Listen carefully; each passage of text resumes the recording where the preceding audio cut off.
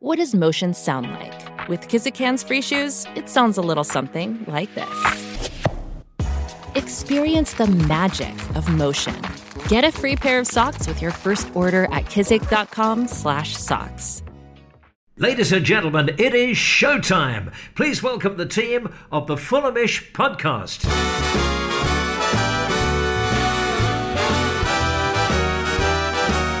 It's the Fulhamish podcast, your independent voice of Fulham FC. My name is Sammy James, and on today's show, we're going to be discussing Fulham's big 4-1 win over Reading at the Madejski as we swept the Royals aside for a comprehensive victory which launches Fulham back up the table closer to where we want to be. And today we are at the venue of where our 200th podcast will be taking place Scene on of the crime. Saturday. This is podcast 199, and no fellow better to join me for the occasion than Jack Collins. Hello, Sammy. How you doing? Good, thank you. Long time since you and I have done a podcast on Solo, our own. yeah. Not Maybe the Whispering podcast, but potentially the Train podcast, yeah. Which was an iconic episode. We have had some iconic moments of Fulhamish. Nice to be here today. We were doing a little bit of a recce of the venue ahead of Saturday's live event, which is going to be with Gentleman Jim and Barry Hales and all the Fulhamish lads. There is like 5 tickets remaining or something, so get them quick. If you're not doing anything after the game on Saturday, snap up those 5 tickets before they go. It'd be great to have you down here. If you've already got a ticket, just have the PDF on your phone or print it out, and we'll be on the door, and you can come in, and we're really excited to see you. But I digress. We need to discuss Tuesday's brilliant win. Jack, you were there. What 3-word reviews saying? Fantastic. Yeah, it was a lovely night and some brilliant 3-word reviews to go with it. I liked Rokus's Kearney's Royal Worldies, which was good. Sam Crosby Brown with Swift Red Swift. Very clever. Richard Bamber, as ever. I mean, I wanted to stop using Souls things because he's just too good. Reading, Reading, Writhing, A. Mitrovic, which is just phenomenal. Greg Margolis with Kearney's Corner Combustion, and I just really like Neil. Had worse nights. Definitely. Our first victory at the Madejski since 2008. It was emphatic as well. Jack, it had been 6 trips, no wins for you personally. 7. To the Madejski. Well, it was 7. Oh, sorry, yeah, 7. Yesterday was the 7th time. And we finally got a win. The Madstad curse is over. And that first 45 minutes was absolutely glorious, wasn't it? Yeah, we were absolutely brilliant. And I think that while it's important to note that Reading were poor, and they did make our lives easier by getting themselves down to 10 early doors, but Fulham caused that frustration by keeping the ball, by dominating in possession, and really being clinical in our first attack. Swept back to Kearney, really, and puts it top bins in a Control-C, Control-V was what I put on the Instagram story last night. It very much was a copy and paste job. We just looked a class above from almost the get-go yesterday, and I think that was what was important because we started games so slowly, and yes, Reading had an early chance, and Marcus Bettinelli did really well, made a good save, and deserves credit for that because you go 1-0 down after being impressive in the first 10, and that's very frustrating. So, actually, but when we did go in front, it didn't really look like we were going to look back, and Swift could have gone for his first challenge. He could have gone straight for his second challenge. Definitely. In the end, it didn't matter because, and you know what, they were potentially lucky to end the game with 10. If we look at some of the challenges that went on later down the line, ultimately, we've just outclassed Reading there yesterday, and that's important. And we are going to have games like that where it feels too easy, and we're going to have games that are more frustrating, like the Wigan game. But they had to come out and try and do something. It gave us the space to take. And Scott Parker, I was critical of the changes beforehand. I said I wasn't sure about taking Harrison Reed out. He was my man of the match against Wigan on Friday night, and I wasn't sure that Bobby Reid was the right person to go on the wing. Absolutely incorrect in both. He was brilliant. Both of them were brilliant, and Scott made some fantastic changes. Yeah, I actually saw the lineup, and I think the only one I disagreed with was Arter for Reid, is because Harrison Reed just has been so impressive. But that's the reason you have a squad, is results like last night. We made 3 changes, and we were still too dominant for a side like Reading. And Dennis Adoy came in at right back for Stephen Sessegnon, yeah. and I don't think that's been too much of a surprise because we're blooding in Stephen, and if we give him too many minutes, it's only we need to nurture him into the first team, and he's done so brilliantly over the last few matches, but it was time for a rest. Yeah. But for me, I did want to talk about Bobby Reid, because Cavaleiro has been a bit disappointing in the past few matches. He came in last night, and I just thought he was excellent. He offered us a different option out wide. He was a tad more direct, and I think it's part of the reason why Fulham started so quick was his incisiveness on that left-hand side. I think absolutely, and actually I saw a tweet from Cameron Ramsey, who is obviously our Five Thoughts writer and a key member of the Fulhamish squad. He said, huge admirer of Bobby Reid's seamless adaptability on the flank, complementing a midfield trio, operating behind Mitrovic. He's a natural born threat in the final third, and no pocket of space is safe when he's on the pitch. And I thought that summed it up really nicely. He played in 3 different positions over the course of last night and just operated absolutely seamlessly in all of them. He was brilliant on the wing. He's really direct. He works really hard and he tracks back. And yeah, on top of that, then he moved into the middle, dictated play in there for a while, and then went up front for a little while and very nearly scored. And so I think that there's something there. I've been sort of wondering where Bobby Reid is going to fit into this setup. We know he's a talent. We know how good he is. We watched him at Bristol City. But actually, I think maybe his greatest skill set is how versatile he is. And he might not need to nail down a position. He's the Lucas Piazon. Well, he's our utility man. Exactly. An attacking utility man. Abdes Ouadou. Or Kevin Betsy Lovely. from back in the day. I mean, he just seems to be able to fit in everywhere. Maybe right centre mid wasn't his best position. We seem to have found a place back in this team for Steph Joe. I don't think it's any coincidence that he's come back into the side and we look just so much more balanced across the pitch. It was another impressive performance from him last night.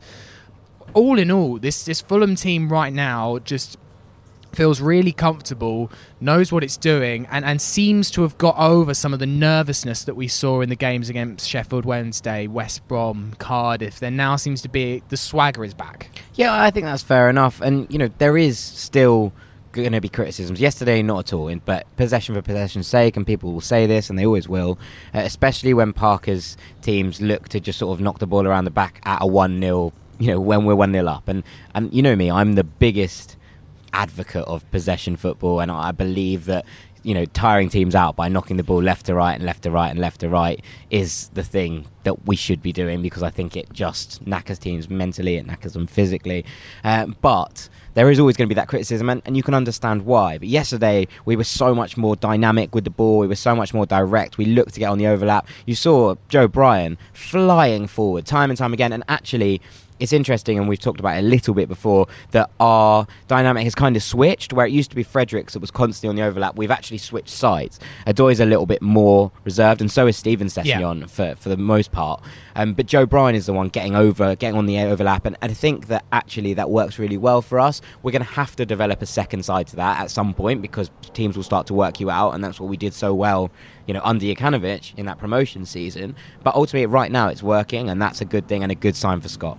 Yeah, indeed. And I just thought that you look at something like the second goal and how we have criticised the fact that we haven't just been getting that ball in swift enough and early enough. And maybe it was because Reading were down to 10 men, but Knockaert got his head up, saw some space, put the ball in the danger area, and Mitrovic does what Mitrovic does best. It's a brilliant cross, but we haven't quite been seeing enough of that from Knockaert. We've been trying to pass the ball into the box, and while sometimes that does work, just sometimes, you know what, get your head up and stick it in a dangerous area, because you've got a striker like Mitrovic in the box who, if there is any slip up from the defence/goalkeeper, he will pounce. Yeah. And he did, and I think that one thing I'm noticing from Scott, I'm not saying he's listening to this podcast or anything like that, I'm saying that whatever we say on this podcast, which is kind of reminiscent of what the fans are saying, in the next game, he seems to be learning from it. Whether it's just a case of subs being made earlier, or we need to be a bit more direct into the box, him and his team seem to be identifying the problems, the same problems that we're seeing in the stands, and then doing something about it, rather than just ignoring the problems or ignoring the facts. He seems to be taking it hands-on and addressing it, and that's awesome, because you make a complaint, kind of gets fixed. That's nice to see. Yeah, absolutely. This is what I wrote about in my article in my first column of the year, and it was about while Scott isn't perfect and won't be, he has so much to learn, and this is his first full season in management. He's going to make mistakes and he's going to make errors. What's important is that he learns from those errors, and I don't think it's necessarily anything to do with us. I think it's what it is. No, I've not said. No, I know, but I think the truth is that Scott's analysts will be picking up these things and be saying, look, okay, this is what's going wrong. We haven't got any overlap from our fullbacks, and therefore we need to, create on that. So that's what he's then gone and been like, right, Joe, I know that you're my most attacking fullback. I need you to get round your winger more and develop it. Or, okay, that crossfield ball isn't necessarily working that well. We were trying it way too much. We should rein that back in and then unleash it later on in games. And actually, we were talking about that knockout goal. A little bit of credit needs to be given to Harry Arter, because yesterday, it's something that we don't do when he's not on the pitch. Pick up the ball and just spray.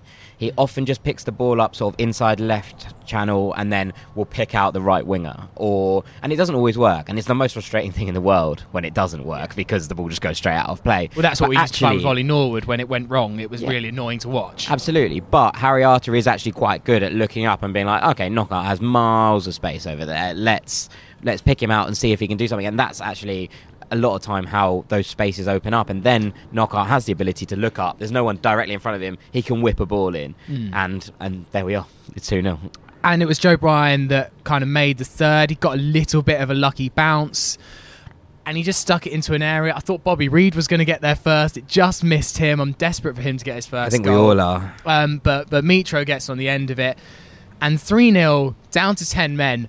What is it about being a football fan? I don't think it's just being a Fulham fan. I think it's being a football fan of a team not in the top 6 in the Premier League, where we go 3-0 up, they're down to 10 men, and I'm still thinking, how are we going to mess this up? Yeah, how are we going to throw it away? What's going to go wrong? How is this going to end 4-3 to Reading? I just can't see it. Yeah, of course. But I know it shows good game management, good, mental fortitude and all these things and a lot of people were complaining, including my entire family on our group chat, being like, we're not attacking very much in the second half. And I was like, that's absolutely fine. Yeah, why? That is fine. Just keep the ball and the opportunity will come, and thus it did with Tom Kearney. But it was important to conserve strength and energy for the Charlton game on Saturday with the early kickoff. We're not getting that much of a rest, and it, one of those things you look at and you go, right, okay, let's just see this out. Let's just keep the ball. Let's tire them out. They've got 10 men. They're not going to want to chase for 45 minutes, and the opportunities will come. We don't need to batter forward. And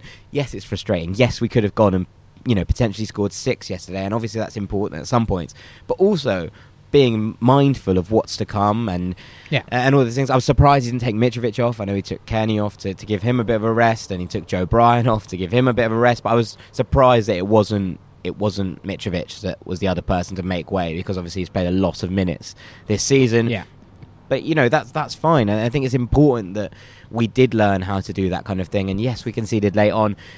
I'm not that worried. There's very little you can do against goals like that. He maybe should have been closed down a little bit quicker. We were a bit all out of sorts because it was Ream on the left and Joe was kind of covering Ream at centre-back. We were just a bit at 6s, at 7s. But he's hit a worldie into the... That's it. You look at those and you sometimes go... You've got to put your hands up. And most Fulham fans were just like, yeah, fair enough. I know it's easy to do that when you're 4-0 up. But also, sometimes those just get pulled out of the top drawer and you can't really do much about it, and that's that. Yeah, and we've scored plenty of great consolation goals, and you don't think anything of it as a team that scores those goals. You shouldn't really think too much of it. Exactly. And the only people you can understand the frustration is someone like Betts. Oh, absolutely. Who would have wanted a clean sheet. Wants his clean sheet, probably has some sort of clean sheet bonus if I'm being cynical, and it's probably just like, oh, bloody hell, lads, just close them down. And it's frustrating. Let's come on to that 4th goal, though. I mean, Reading, I liked the Sky commentator where he said kamikaze defending from Reading. It really was. The keeper was out of his area. I thought we'd lost the chance. Yeah, I thought Steph stepped on the ball, and I was like, what have you done there, you nutter? But Kearney, he is just...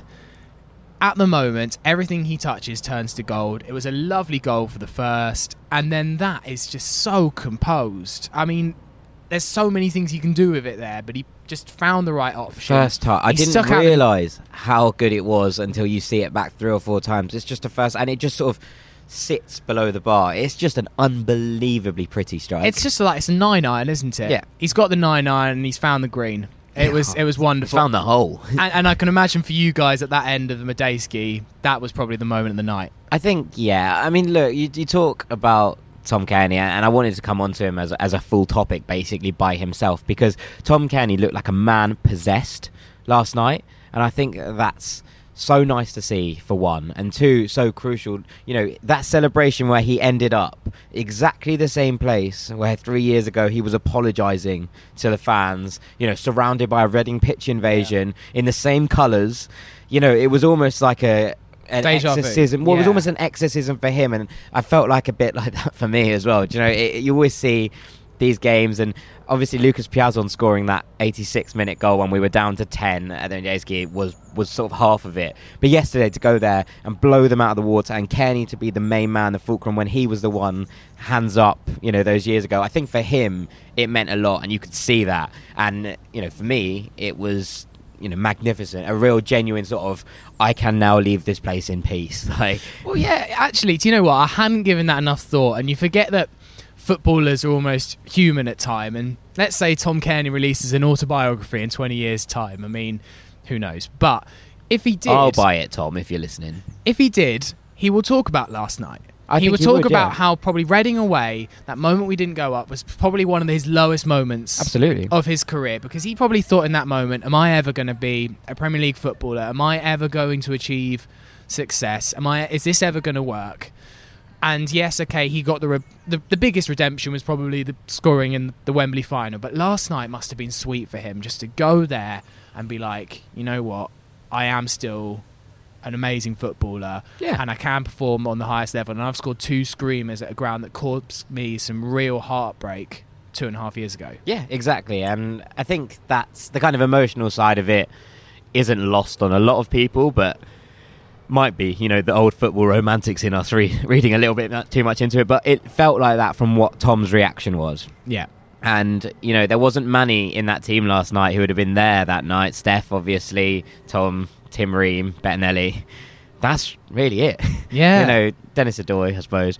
But it is one of those where you look at it and you go, this is a different team, and a lot of those players won't understand quite what that ground means to Tom Cairney, or, you know, to the fans who went there that night. And I genuinely think that was probably the worst night of my footballing life, worse than either relegation. You know, it was really bad. I was at a loss after that night, like a real loss. And I think it was the environment you were in as well. I wasn't there that night. I was at the Beanback here at Craven Cottage, but I'd been to the Madejski twice that year, and I was already fed up with the Madejski. The Madejski, I think, 5 times in that calendar year. Yeah, for it to be the third time in about 4 months to go to the Madejski, each time we'd come away either depressed because the game got called off, or depressed because we lost, and it was like a last-minute penalty miss. And then for that to happen was so the Madejski just is not a place that we remember. On top of fondly. being the worst ground to get to in the entire world, maybe minus Burton Albion, but without any of the charm of Burton Albion and the breweries and things. It's just everything. And we spoke about this on Monday's podcast. You're like, someone's like, oh, wonderful, picturesque stadium, brilliant location, like really good to get to, really happy memories. Everything about Reading screams like, I just don't want to do this again. And last night put a lot of that to bed. So you're glad you went. You're glad you went. Really. And also, I left work and it was tipping it down. It was awful. And Dean and I were leaving, and we were like, I just really don't want to do this. I really don't want to go to Reading. I could go home. I could put Sky on the red button. Yeah. But I'm really, really glad I went. And it's just one of those. It was just so many good feelings. It seemed like an odd atmosphere there last night. There was like, I know that sometimes the Madejski's sparsely populated with Reading fans, but it was so empty. And also, like, a few players. Also, the other thing is that all the Reading fans, I think, have tried to start like a singing section, which is fair enough and credit to them. And it's right next to the home end, so it's like the two. Do you mean the away end? Sorry, right next to the away end. So the away end is here, and the singing section is sort of adjacent to it. So all the pictures look like the stadium is completely empty, but there was quite a full section next to us on the left. Okay. So, I mean, credit where credit is due. And they were quiet, but, I mean, they lost 4-1 at home with 10 men after 20 minutes. Like, you're not expecting much. I mean, a lot of it last night was just crowd baiting, and there was some really weird stuff going on. And look, fair play, but there was 100 million you're straight back down, and then we saw you cry on the telly, and then a Huddersfield chant, and then it was we won at Wembley, and all of this, and the Waitrose derby in full effect. It was funny because the crowd on the right hand side of us couldn't hear necessarily what the singing section was saying, and so Fulham would bust out a chant of like "we won at Wembley," and they'd be like, "What? Like, why are you doing that?" So that was quite amusing. There was some crowd baying. There was your man who always wears full kit and shorts. He was there. There was a kid in a white jacket who took the ire of most of the Fulham fans for the entire first half. There was a bloke right down at the front who had really got in the heads of about 6 young fellas in front of me. Young fellas, I sound like an old fella. But yeah, they were, they just spent the second half just like abusing each other, and I was like, no, this is what the game has come to. There's nothing going on anymore. So, it was fun. It was enjoyable. It was a little bit Waitrose derby in full effect, but you know what? Fair play. But a strong result for Fulham, and we'll come on to Charlton in a minute, but it means that for the time being, Fulham have moved up to 4th in the league, 2 points off the top. We won't be 4th by the time all the Wednesday matches have happened. I think Charlton and Swansea are playing each other, so one of them's guaranteed to get some points that will take us above us. I think if everything went against us, we could actually go out the playoffs if QPR got a result and and Bristol City got a result as well. But still, for the time being, we're going into Saturday's match a maximum of 3 points off of top spot. We get a result on Saturday, we will temporarily go first. Yeah. Now, I think that Fulham have, if I could grade Fulham's performance at the start of this season, I would say maybe a B. B minus. B minus. Yeah. And we win on Saturday and we could go top briefly. I think that says a lot about the position that we find ourselves in and how much optimism we can have, that I don't think we've operated anywhere near full 100%, barring maybe the first 45 minutes against Millwall and the first 45 minutes last night, and we're in this position. Yeah, absolutely. We talked about this a little bit on Monday, that we haven't played particularly well for long swathes of this season, and yet we found ourselves 4 points off top, now 3 points off top, and it's just like one of those things where you look at it and you go, okay, all right, maybe we can do something here, and we haven't really hit the gears yet. We're starting to find ourselves crunching through the gears a little bit maybe, but ultimately, if we play like we did last night in the first half, there are going to be few teams who can live with us in this league. And fully. And I really mean that. I mean potentially a West Brom, but we've seen already that we were probably a better side than West Brom on a day. We were not unlucky to get points because it's very things happen, and we didn't put our chances away, and they did, and that's the end of it. But we can say that we can mix it with West Brom. We can match them very much stride for stride. You look at a Swansea City, that'll be an interesting one. I'm really interested as to what they're going to be doing this season, and Leeds. And aside from that, from Brentford being on the charge a little bit, which is upsetting me, and QPR started strong. There's going to be banana skins, but no one fears me. Not like the season we went up where I looked at a team like Wolves and I was like, I don't know how we can take on this Wolves side. Even a Villa that year. We beat Wolves, though. I know we beat Wolves, but they were very impressive that year. Oh, yeah. I remember, I think the year we came up, I thought there were more stronger teams than I do this year. Of course we're going to trip up. Of course we're not going to win every game. I'm not getting excited after 2 results in a row, but I do look at the rest of this league. Especially 2 results against weak sides. I do look at the rest of this league, though, and I think there's plenty of winnable matches in there. We can see where the big obstacles are, and they're kind of dotted around here and there. And I actually think that game against Stoke in a couple of weeks looks like a nasty banana skin, because you imagine Nathan Jones is going to be gone by then. It's probably a new. I feel so sorry for Nathan Jones. I think he's brilliant. I feel really sorry for him as well. That club is toxic from top to bottom. But it's 2.5 weeks away. They'll have had an international break and probably a new manager in place for a first home game under a new man. It looks like all the recipes for a disaster. But we'll come on to that when we come on to it.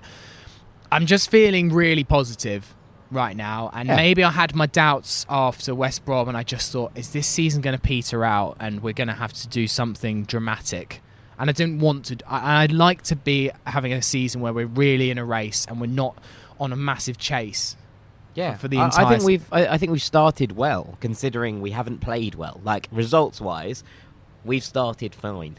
Yeah, and the points we're on and all that. I didn't expect this squad to go charging through the division. You know, much as the HMS Pistol League is great fun and all of these things, I didn't expect to charge through this division. No one does, really. No. It's the Championship. It's always a slog. It's always a struggle. You have to pace yourself. Wolves is probably the only team I can remember in the last decade that have really just romped it. Yeah, and even them, you know, they got promoted very early on, but they left it reasonably late to declare themselves champions. Even, you know, do you know what I mean? It's not as easy as it was made out to be, and they had banana skins and they had slips and all of those things. And you look at that Wolves side, which was Champions League in the Championship, if you will. Yeah. Maybe not quite, but Europa League in the Championship. That's it.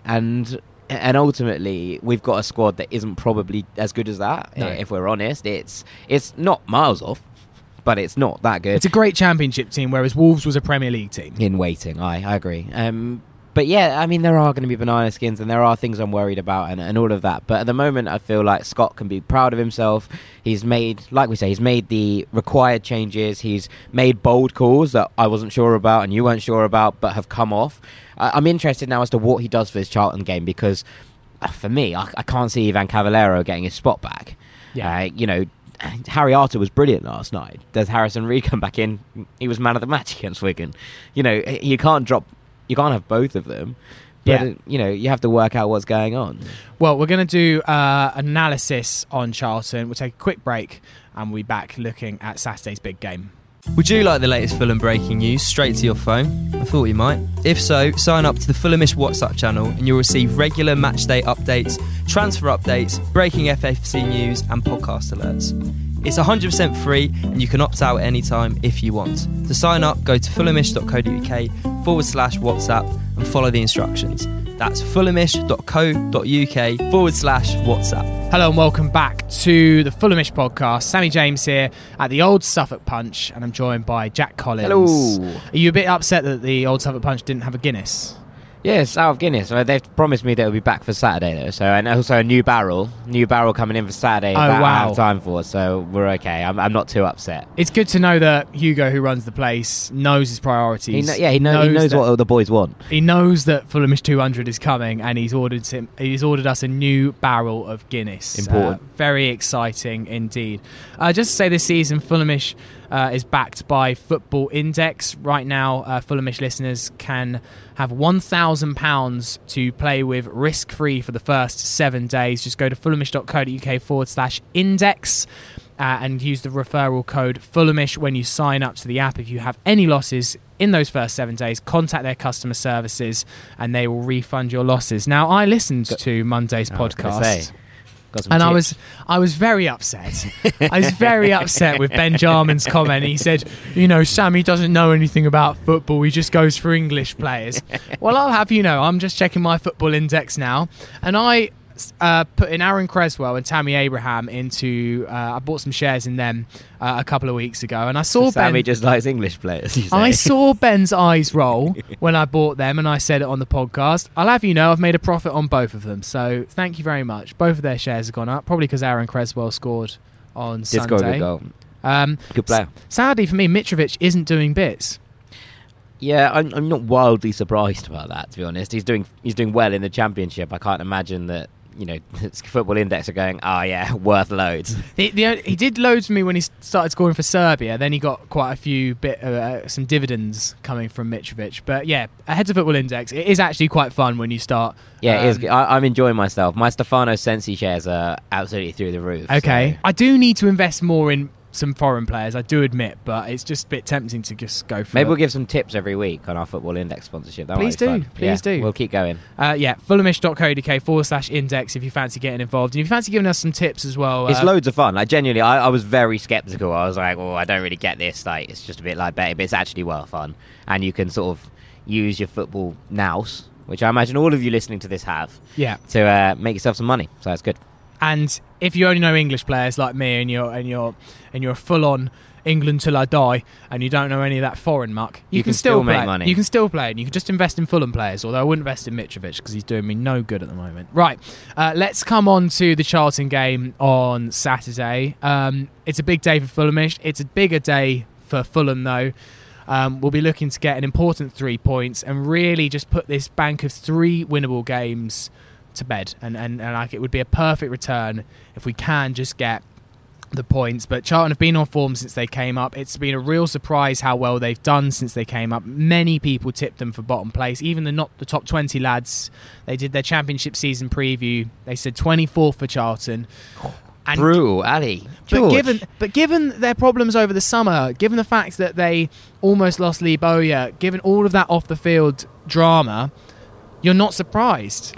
No, I mean, I can see where they're coming from. Look, it's they're a good side, and they're a good side that have kept quite a lot of important players. We were, when they started to lose their centre back this summer, we were a little bit worried. Patrick Bauer. Yeah, and we were like, oh, okay, obviously, playoff hero, all of those things, and you get to that point, but they've started really well, even if their XG, and I'm sure George Singer will be loving this, hasn't been particularly good, and they've actually outperformed themselves. Shades of that Reading side, actually. Oh, really? Who really outperformed themselves for the entire year, and Charlton are doing that, and fair play to them. They've played 9 as of this podcast being recorded, won 5, drawn 2, lost 2, scored 12, conceded 8. I think that's the stat I'm interested in. Scored 12, conceded 8. They're not running away with games. They're winning very tight encounters, 1-0 or 2-1, and you know what, it's working for them. But that's the kind of game that worries Fulham, and that's the kind of game that Fulham are 1-0 up in with 10 minutes to go and lose 2-1. So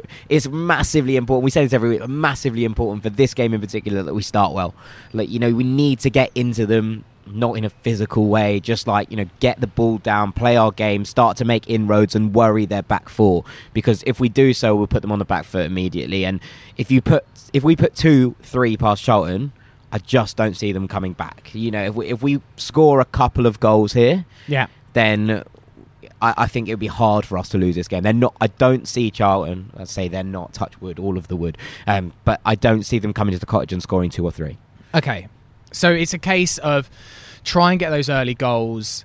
And I could see that as well. They'll have a good following at Craven Cottage on Saturday. Massively. Why wouldn't they? Early I imagine they'll be heading up the river. Down the river. Imagine they'll be getting the boat. Love a boat. We need to do a boat for Charlton away, by the way. We should do a boat, we probably start thinking about a boat for Charlton. I'm sure other people are on it. If you already started thinking about a boat, let us know. We'd like to get involved. We'll sign up. We'll give you our money. But they'll be heading up there. There'll be a good following, and the longer that goes on 0-0 and they keep it cagey, then it could be dangerous for us. Absolutely, and with someone like Lyle Taylor up front. Yeah, he's their main man, isn't he? Well, he's just a really, really, really good goal scorer. Yeah. And, I was really worried. He got linked to Brentford for the entire summer once they lost Neil Maupay. Not quite the entire summer, but obviously there were rumours that Maupay was going to go, and it was always rumoured that Lyle Taylor was going to be the man that came in to replace him. And I think Brentford with Lyle Taylor up front would be a very, very, very dangerous side. Well, they can't score, can they? Because Lyle Taylor puts the ball in the back of the net on a regular basis. Apart from having the best penalty run-up of all time, if you haven't seen Lyle Taylor's penalty run-up, go and watch it. He basically just walks up to the ball really, really slowly, and then just passes it into the back of the net. It's genuinely I can't imagine being a Charlton fan and watching that. I would be blowing my mind, because it's the most nervy thing I've ever seen. It's a bit Hyde Helgeson. Oh, it's more extreme than Hyde. He genuinely strolls at a snail's pace up to the ball and then just sort of slots it, and he usually scores. Hyde was all about the pause, wasn't he? Yeah, the pause. He would el pausa, as they call it in La Liga. That moment before you hit it. But he's a brilliant goal scorer, and he's one of those players that is going to cause Fulham problems. He's quick. He's got that instinct in the box, and Mawson and Ream are going to have to be on very much top form to deal with that at the weekend. Yeah, Lyle Taylor's got 5 and 6 for them this season. And they play tonight.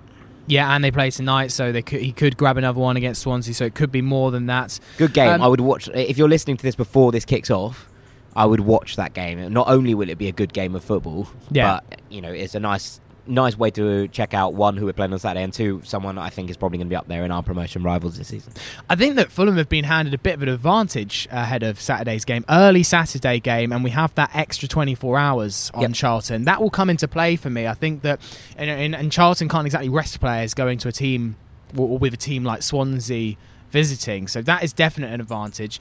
A player that stands out for me, Conor Gallagher, 19 years old, centre of midfield. On loan from Chelsea. Yeah, he's played pretty much every game for Charlton. Scored. You will notice him by his long floppy hair. Scored 3, got an assist as well. He's been one of their better players really this good season. He seems like me, one of those to watch in the middle. Yeah, he's just a really, really talented young player. And, I think, interestingly, it's going to be... He's maybe just a little bit too young to have benefited from the Chelsea revamp of this year. And next year, when they're able to sign players again, it'd be interesting. But he's been very much a shining light. He's stamped his quality all over the league, and he's obviously gone out, seen what Reece James did at Wigan last year, and gone, I could do that. I'll do that. And in again, what someone assumed would be a struggling side, already been a bright light. So fair play to him, even if he is Chelsea, and he needs to be shut down. Basically on Saturday, if we can close him down and stop him running things in the middle, because he has been their kind of main man running things in there. If we can get that supply and source stopped, then it will go a long way to Fulham winning this game. We said it about John Swift. Maybe Conor Gallagher, another Chelsea boy, can get himself sent off after 20 minutes. That would make our lives a whole lot easier. Let's put the curse on him. Yeah. I was actually impressed that you were very bold in your prediction against Reading. Everyone was quite conservative on Monday's pod and said a 2-1. Did you say 3-0? I said 3-0. And well, you got the margin right. Got the margin right. So, should we do another quick prediction? 3-1. Oh, I was going to say the exact same thing. Yeah. I don't want to be so on the fence. No, but I can 3-1's see good. it being 2-1 for a long time and then maybe nicking a third to edge it. But I think that Charlton probably will grab a goal on Saturday, because I think we afford enough teams that opportunity to get a goal. The only thing I would say about this is, Reading scored a worldie last night, and yes, we've conceded late goals, and yes, our defence has actually been very, very good this year, and we probably haven't given them enough credit. There have been individual errors, Steven Sessegnon, Marcus Bettinelli. I'm sure they'll hold their hands up for those. Yeah. But on the whole, our defence has been very solid, and we probably haven't given... We always talk, we always like, I'm so nervous at the end of games, and rightly so, given the things that have happened. But on the whole, we haven't given up too many opportunities. We've not, allowed teams to really bully us. And I know that teams are often scoring with their only chance. Absolutely, and you look at West Brom, who are up there at the top of the table, fighting with the best for promotion. And had plenty of chances against Leeds last night. And very much didn't have many chances against us. And I think credit needs to be given to Alfie Mawson and Tim Ream, who have really put things together after everyone was, absolutely up in arms that we didn't sign a centre-back, up in arms that we didn't sign a right-back. And credit needs to be given to those players for stepping up and being like, okay, we know you're worried, it's okay. And yes, obviously there are still frailties. There are always defensive frailties with every team. Yeah. No team goes through the season and doesn't ever concede. That's just not what happens. But they need to be given credit, and hopefully they can continue that run of good form, and it will, all will go well on Saturday. And I am fascinated to see what they do in January, because at the moment I would not be the one to break up this partnership with Michael Hector coming in, as good as we know he is. I just don't feel... Michael Hector might be one, to allow us to rotate and not have an issue with being able to... the Championship comes thick and fast. Injuries come. Tim Ream is on the older side of that kind of line now, and you look at that and you think maybe Michael Hector is someone just to allow us to rotate without any issues, who will allow us to be like, okay, you have a rest, or someone gets an injury and we're not like, oh my God, we don't have any centre-backs at all. We have to play Dennis Atoy at the back. Yeah.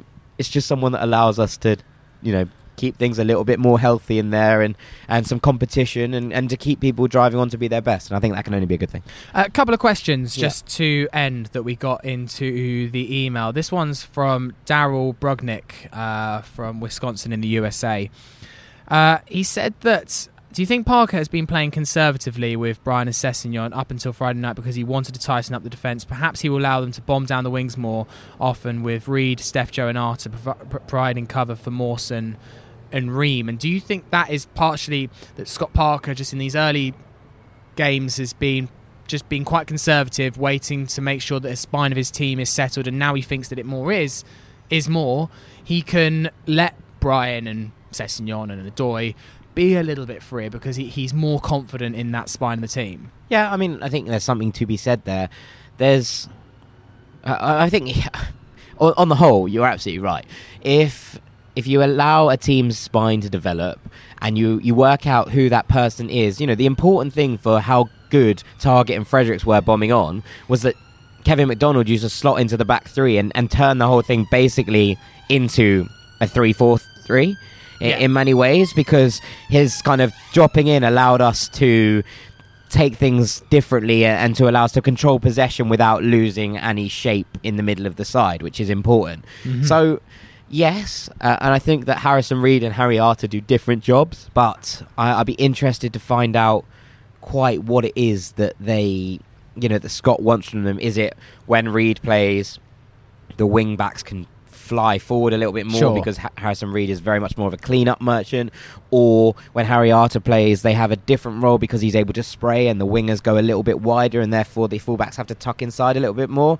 Or maybe it's the fact that Joe Bryan is quite an attacking fullback and Steven Sessegnon isn't really. And I know he did really well getting forward against Huddersfield, but on the whole, Steven Sessegnon in the youth teams played centre-back and right-back, whereas Ryan played left-back and left wing. And I think a lot of people assume that Steven Sessegnon is a flying wing back like Ryan was. He seems but much he's more a far defensive. more conservative player, and he's a little bit more. He's tighter in possession. His defensive game is better, but for England, I know he does has, fly forward much more. So he obviously can do it. It's just, I think, what Scott wants, and there's an interesting theory about.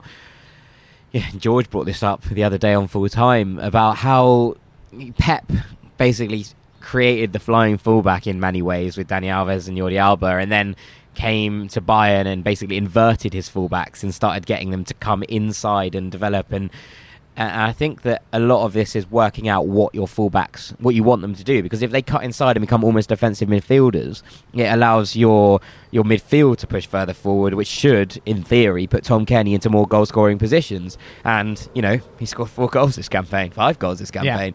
Yeah. He's scoring more goals from that. So maybe that's to do with the fact that our fullbacks are tucking inside and becoming sort of inverted defensive midfielders, and our wingers go further wide, and it allows a space for the 10 to have more kind of creative freedom.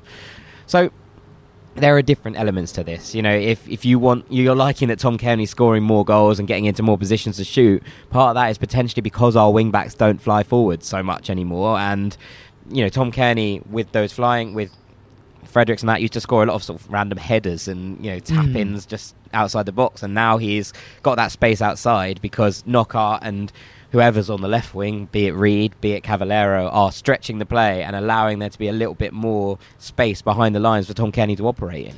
I'm imagining Lee Bowyer's drawing room at the moment at the Valley, and it's just a big picture on the wall of Tom Cairney's left foot. Yeah, and with arrows in it. Yeah, just like, target this. Do not let this have a yard of space. But that's the brilliant thing about this. If you double up Tom Cairney, who are you leaving free? Alexander Mitrovic? Yeah. Ivan Cavallero? Bobby Reed? Anthony Knockaert? And they're the options we have. And that's, I kind of think, what's important now, and the next step for Scott is that if Cairney gets closed down and he can't run the game, we need to be able to pick out those other players to be able to isolate people one-on-one, to really go at defenders, because there is going to be spaces for them if Tom Cairney is doubled up on. And even Stefan Johansson, and hasn't scored many goals, hasn't got himself in goal-scoring positions as much, where he used to do that a lot at Fulham. He used to score a lot of goals in that first season that ended in tears at the Majestic. Steph Johansson was our top scorer.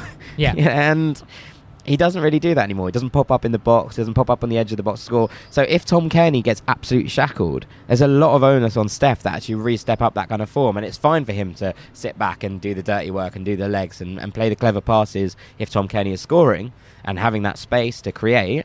But when that doesn't happen, I'd be really interested to see if Steph can step that side of his game up again. Fantastic. Can we just give a moment to Adam Carson, our graphics man, Brilliant, for the wonderful top bins photo he did of Tom Cairney last It's just phenomenal. night. Just absolutely. That man just strikes when you least expect it. Yeah. Gets on Photoshop and does it. Yeah, he's just a genius. If you haven't seen it, it's on Instagram and Twitter. All right, well, thank you very much for listening to our Witterings today on the Fulhamish podcast, episode 199.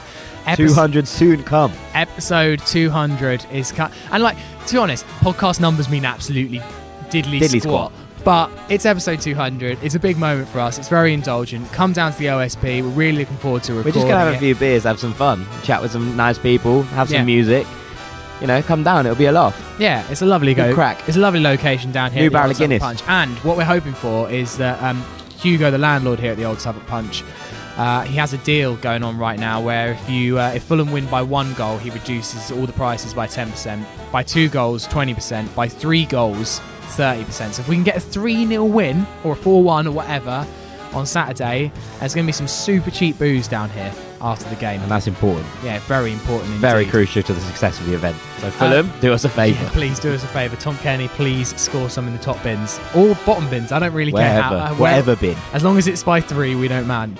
Right, well, Jack, thank you very much for being on the podcast today. And if you're coming on Saturday, we'll see you on Saturday. If not, enjoy the next podcast and have a good rest of your week. Take care. Bye. Peace.